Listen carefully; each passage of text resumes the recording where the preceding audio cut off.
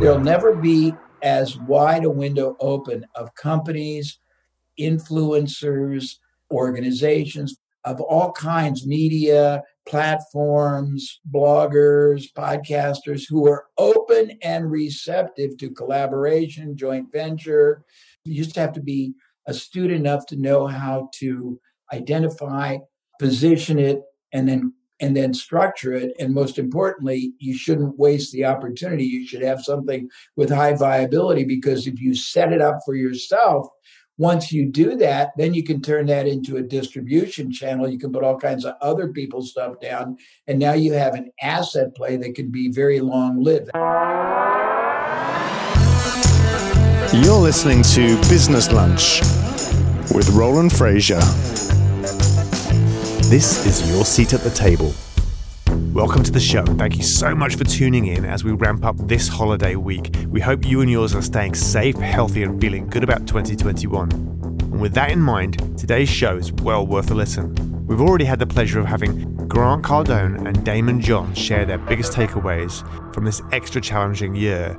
So check out those shows if you haven't already. Now, it's Jay Abraham's turn to enlighten us with what he's learned in 2020 and what he will be taking from this year into 2021. So take a listen, share the show with your business-minded friends, and be sure to hit subscribe. All right, so we have the one and only Jay Abraham here with us today. Jay, are you, there he is. I love it. In the wine room. Are you in the wine room? That is so cool. Yeah, you've never seen the wine room. I have not, no. And now I'm feeling like I need to do that. So things that you have learned in 2020 during this crazy time that you're going to take into next year and that can help the folks here. Share with us a little bit about what your experience has been. Because I know when we first talked, you lost millions of dollars of revenue because you couldn't travel, right? I lost many millions. It was heartbreaking for about a day, and then you realize nobody cares, so you might as well, shift. I don't like the word pivot because I think it's been beat up, but I think you have to find a new way of thinking. That's all. Yeah. So what new ways of thinking have you found, and what methodologies for those new ways have you found and implemented so far that you're going to share with us today? Well, I'm going to answer the question, but I'd like to share something more universal that I think is a powerful source that will drive everybody. So, in all honesty, my kind of a business has always flourished in adversity. Mm-hmm. I've been through 6, 7 downturns, nothing as profound as this. And I have been trained to see opportunity in adversity. And so I've been able to very, very methodically go to people, calm them down, show them 2 or 3 things. One, it doesn't really matter if the market's flat or even dropping. As long as there's a market, there's opportunity, because most people are getting a fraction of the yield in a whole litany of ways. They're getting a fraction of the yield in the responses. They're getting a fraction of the conversion, a fraction of the yield of the monetization, fraction of the yield of the current market. And if they can understand how to reset all of those fractional performances up, and then they can elevate their stature, no matter whether it's high end, low end, whatever their positioning is, then you can't see it, but then they can get the majority of new flow. And if you do the math, it's off the charts. So it doesn't matter if the market's that. It doesn't even matter if the market's that. And it doesn't matter if they're resource impaired, which is what I've been trained to do. You can always get anything you want as long as you figure out who's got it and how to make it worth their while. Okay. So I want people to think much high performance, if that makes sense. And I'm not, as you know, a digital master, but I teach people how to make all of the performance dynamics produce far more for no more effort. And it's really a powerful understanding in this kind of a market. Okay. So what do we do? So the first thing you do is you look at performance elements that no one else does. If you do a lot online, you got your optimization and you got all this, but the last mile is oftentimes it's manual. Have you noticed that? Mm-hmm. And there's all kinds of variation in that. First of all, I stand for what I call the Power Parthenon. I've got the 3 ways to grow a business, the advanced 3 ways, but the Power Parthenon is something most people really don't do. They default to one primary source, and they don't realize there's all these other ways to penetrate a market. There's all these other ways to collaborate with people that have the market. There's all these people that have access to the market before, during, after. Normally they would buy yours, or instead. There's all these markets that you don't think of that are not defined as the market you would normally target, but there's subsets of any market. And when you start looking at that, it opens up all kinds of vistas. I don't know if that's too abstract for you. No, it isn't. And what occurred to me is a couple of things that you and I have talked about during this time. So thing one is most people never think to use mass media like radio, satellite radio, print, and television. You, during this time, identified a strategy because you said, let me look at the market, and towards what you said, look at performance elements that no one else does. This is like a whole media element. Would you talk a little bit about the strategy that you had, what you did with the radio stations, and how that's been going? Because that's something that I think everybody here could think about doing locally or nationally. Yeah, and most of the stuff I do is high end for myself. But just to give it in context, in the last year, we helped a client go from 40 million to 140 million plus, just by showing them that they could access their market. You probably heard them if you're in any car and listen to Sirius. They do timeshare contract cancellation. And all we did was show them that if they bought media at full rate, they would lose their ass. But if they bought it from people that had access to remnant standby, they could buy it for 85% off. And at 85% off, all of a sudden, something that loses its ass is very profitable.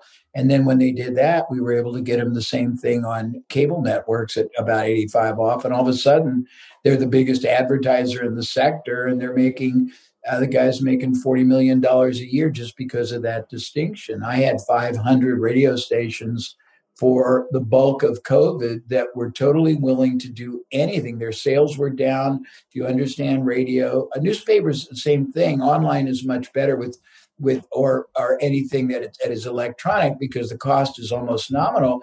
But when the day is over, the issue is done, the hour expires, they can't save the advertising opportunity. It's gone forever. So it's just like the analogy of a hotel.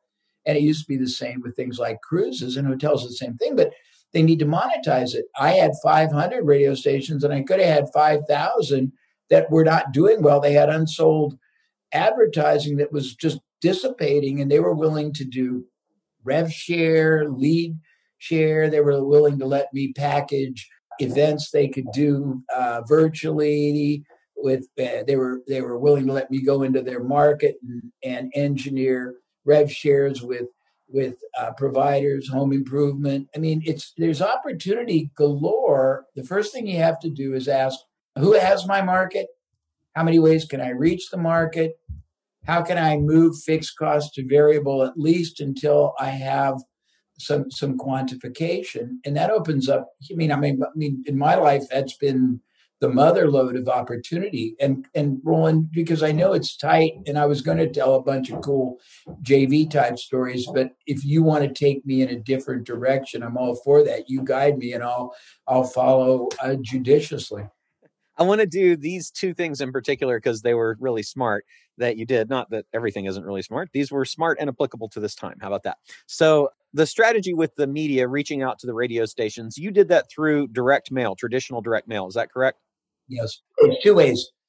I happen to have known him because I served him for a couple of years, but the guy that owns the definitive journal for radio management, and I've helped him, and I do a lot of things for people after they're done being clients because I know there's always reciprocity.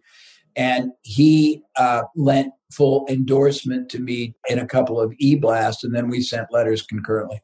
Yeah, so you did. It was a kind of a two-step. You had a center of influence you aligned with, and then used that connection to leverage. So that was thing one that I thought was really, really great. And the other was that you said if you want to access huge networks of connected sales forces, there's a lot of people right now who have giant networks who Yeah. are no longer working selling. Would you talk about that? Because I thought that was brilliant. You know this about me.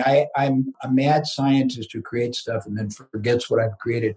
I identified 5 windows of COVID opportunity that were quite profound. And I haven't talked about this for a while, so let me access it. Yes, love it.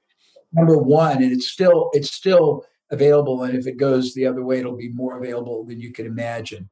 There'll never be an environment, and you guys and girls are all oriented towards affiliate programs, but there's a much bigger world of collaboration, endorsement, joint venture, packaging, co-branding, just all kinds of stuff you don't even understand that dwarfs honestly where affiliate is if you understand it. There'll never be as wide a window open of companies, influencers, organizations for not for profits of all kinds, media, platforms, bloggers, podcasters who are open and receptive to collaboration, joint venture, performance based opportunities. You just have to be astute enough to know how to identify, position it, and then structure it. And most importantly, you shouldn't waste the opportunity. You should have something with high viability, because if you set it up for yourself, once you do that, then you can turn that into a distribution channel. You can put all kinds of other people's stuff down. And now you have an asset play that can be very long lived. That's the first thing. The second is an extension of that. There are many, many, many companies who are on the ropes. They are just getting by, or they're not getting by, and they're just depleting capital.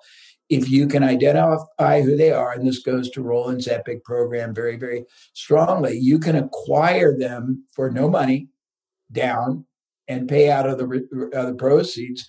The risk is almost nothing if you either have an existing business that can consolidate in, you can get rid of a lot of the expenses that are duplicated. Number two, if you don't have a business like that, you can consolidate a bunch of them. If you don't have a business like that, you can look at companies that sell things before, during, after, instead of what you sell, and it can monetize either as a lead generator, an LTV extension, a what I call sunk cost monetization. The third is really cool, and this is what Roland was talking about. So many people have been temporarily put out of work, and they tend to polarize. The largest number is going to be at the lower end of skill set, and I have great empathy for them, but it's not relevant for this discussion. A surprisingly large number is at the top part, and this is really interesting. These are people who, before they lost their job, were interfacing with decision makers in different spectrums of the business continuum that you would probably give your left you know what to have access to. They might be dealing with CEOs, with CTOs, with CMOs, with heads of transportation, depends on what you're selling. Now these people are out of work, used to making $200,000-$300,000 a year, making $1,000 or less a week, struggling, starving, stressed out of their gourd. You can find them on LinkedIn, and I'm sure Roland would give you other sources. You can go to them, and if they don't have a non-compete, and even if they have a non-compete in many states, it's not even enforceable, but they have these relationships that are sunk cost.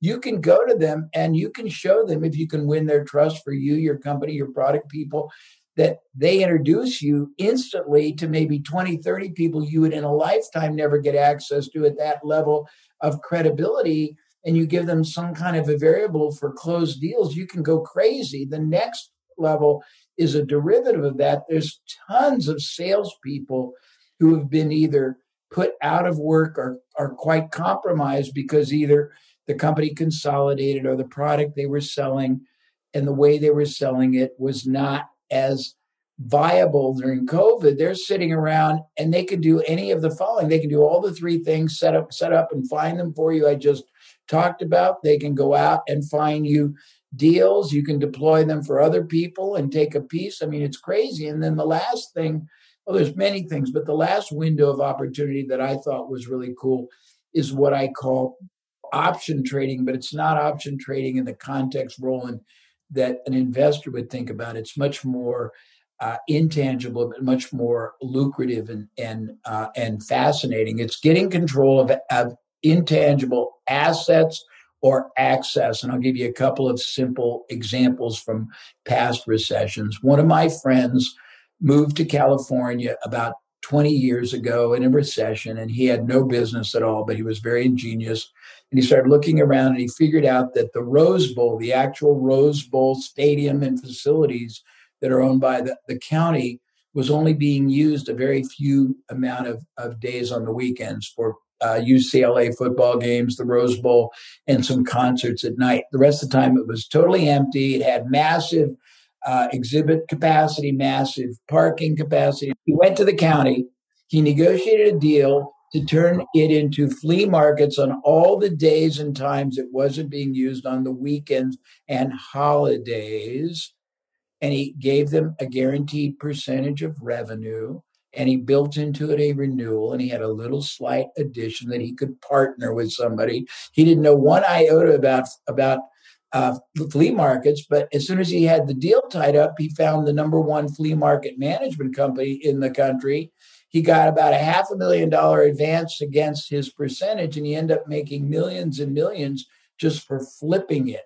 There are, if you think about it, if you look at whatever you do, and a lot of you are competing viciously with one another, but if you find other companies doing something like that or similar, most of them, if they're successful, they've created methodology, they've created processes, they've created systems, techniques that are higher performing than the norm, which gives them advantage. If you can figure out who they are, you can acquire the use of that for either a fee or percentage, or a percentage of the savings or the efficiency.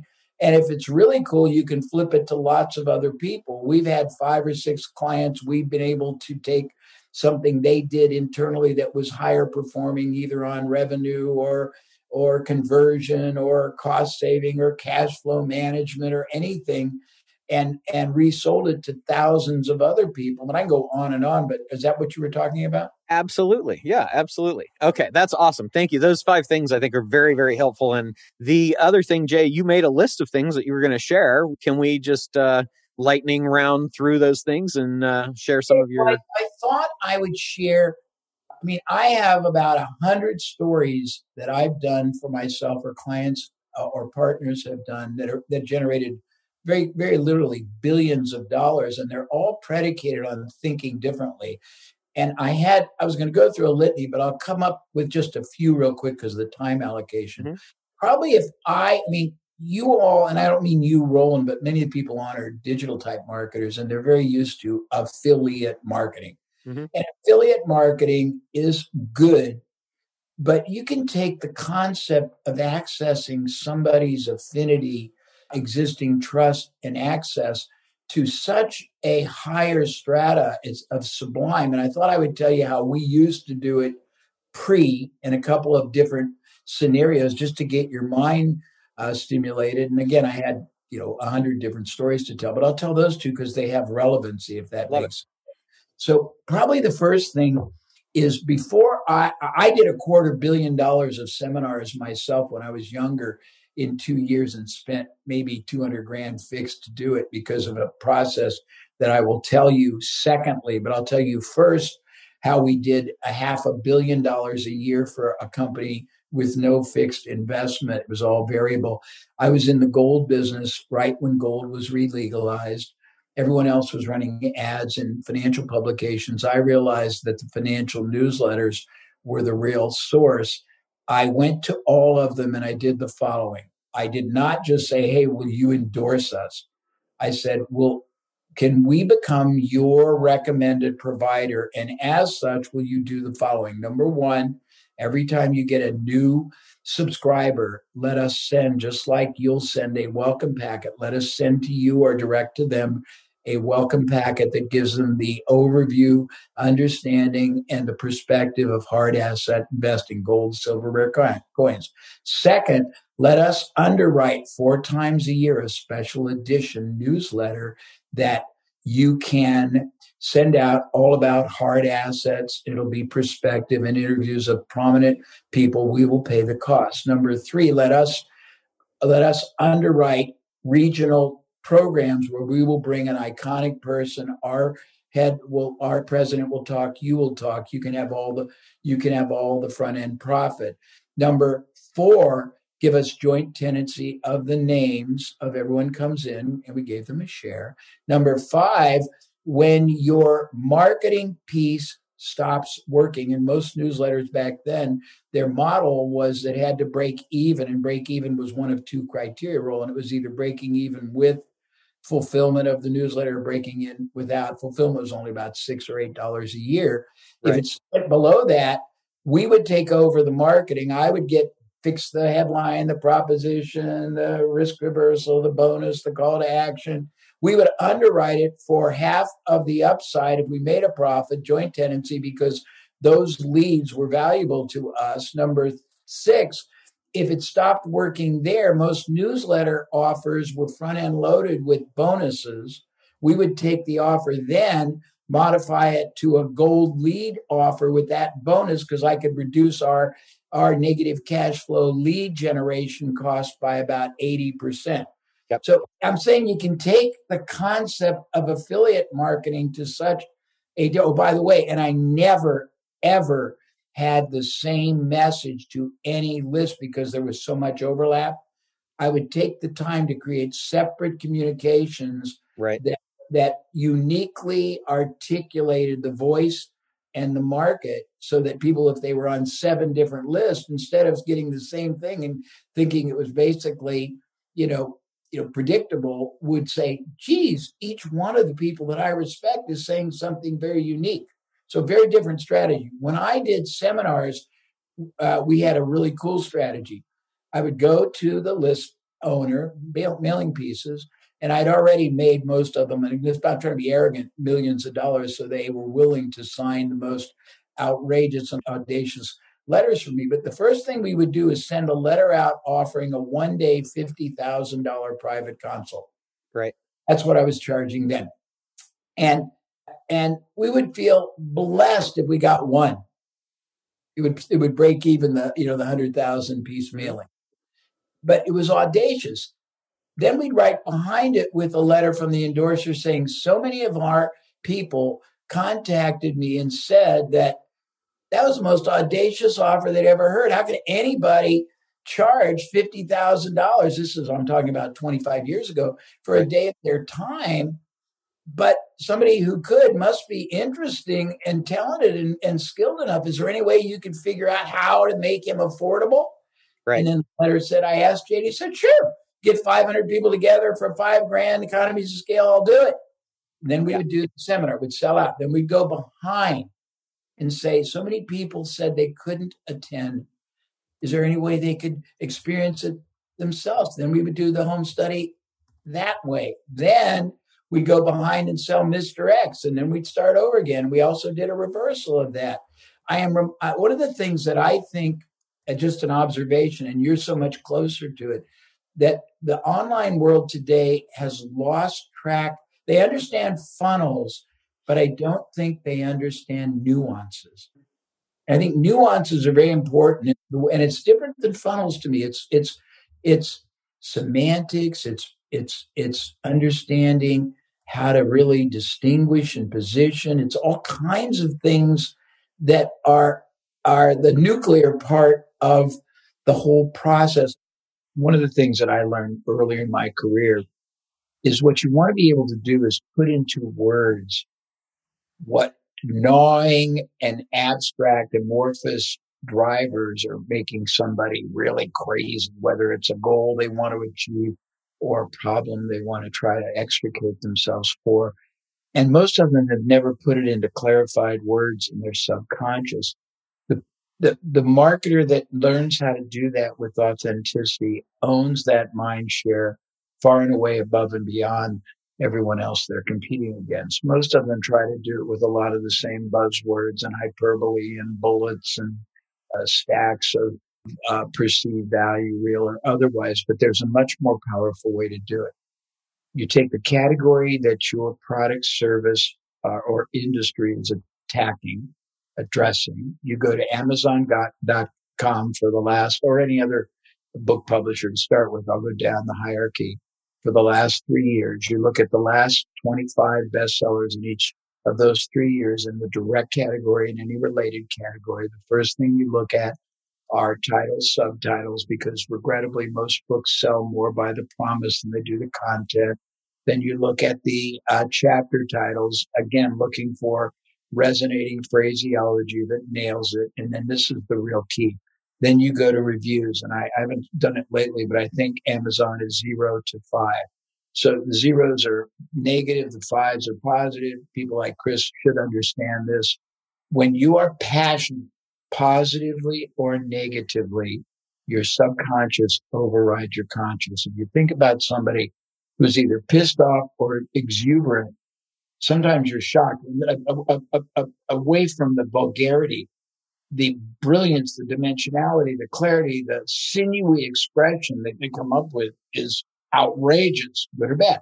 So you go through all the zeros, all the 5s, you scrape them for all these books, 3 years, and all the related ones. And now you do the same thing for review sites.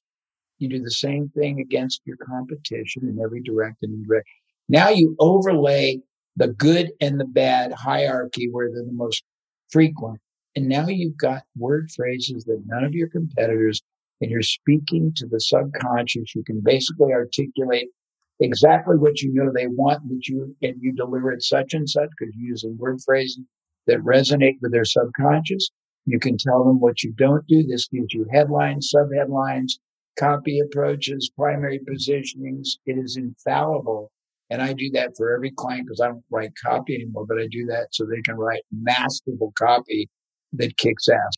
You don't have to limit it to the books on your topic, any related topic, and it can be any kind of provider and even your competition anywhere in the world. If you start doing this, your ability to empathically relate and have them genuinely felt, understood, acknowledged, appreciated, empathized is going to so trounce anybody else. I mean, I've done it enough times. It is about as infallible a success formula as you can have if you do it to fullness. It's really that powerful. You've been listening to Business Lunch with Roland Frasier. If you're enjoying the show, let us know by subscribing and leaving a review. And for more information, go to businesslunchpodcast.com. Thank you for listening.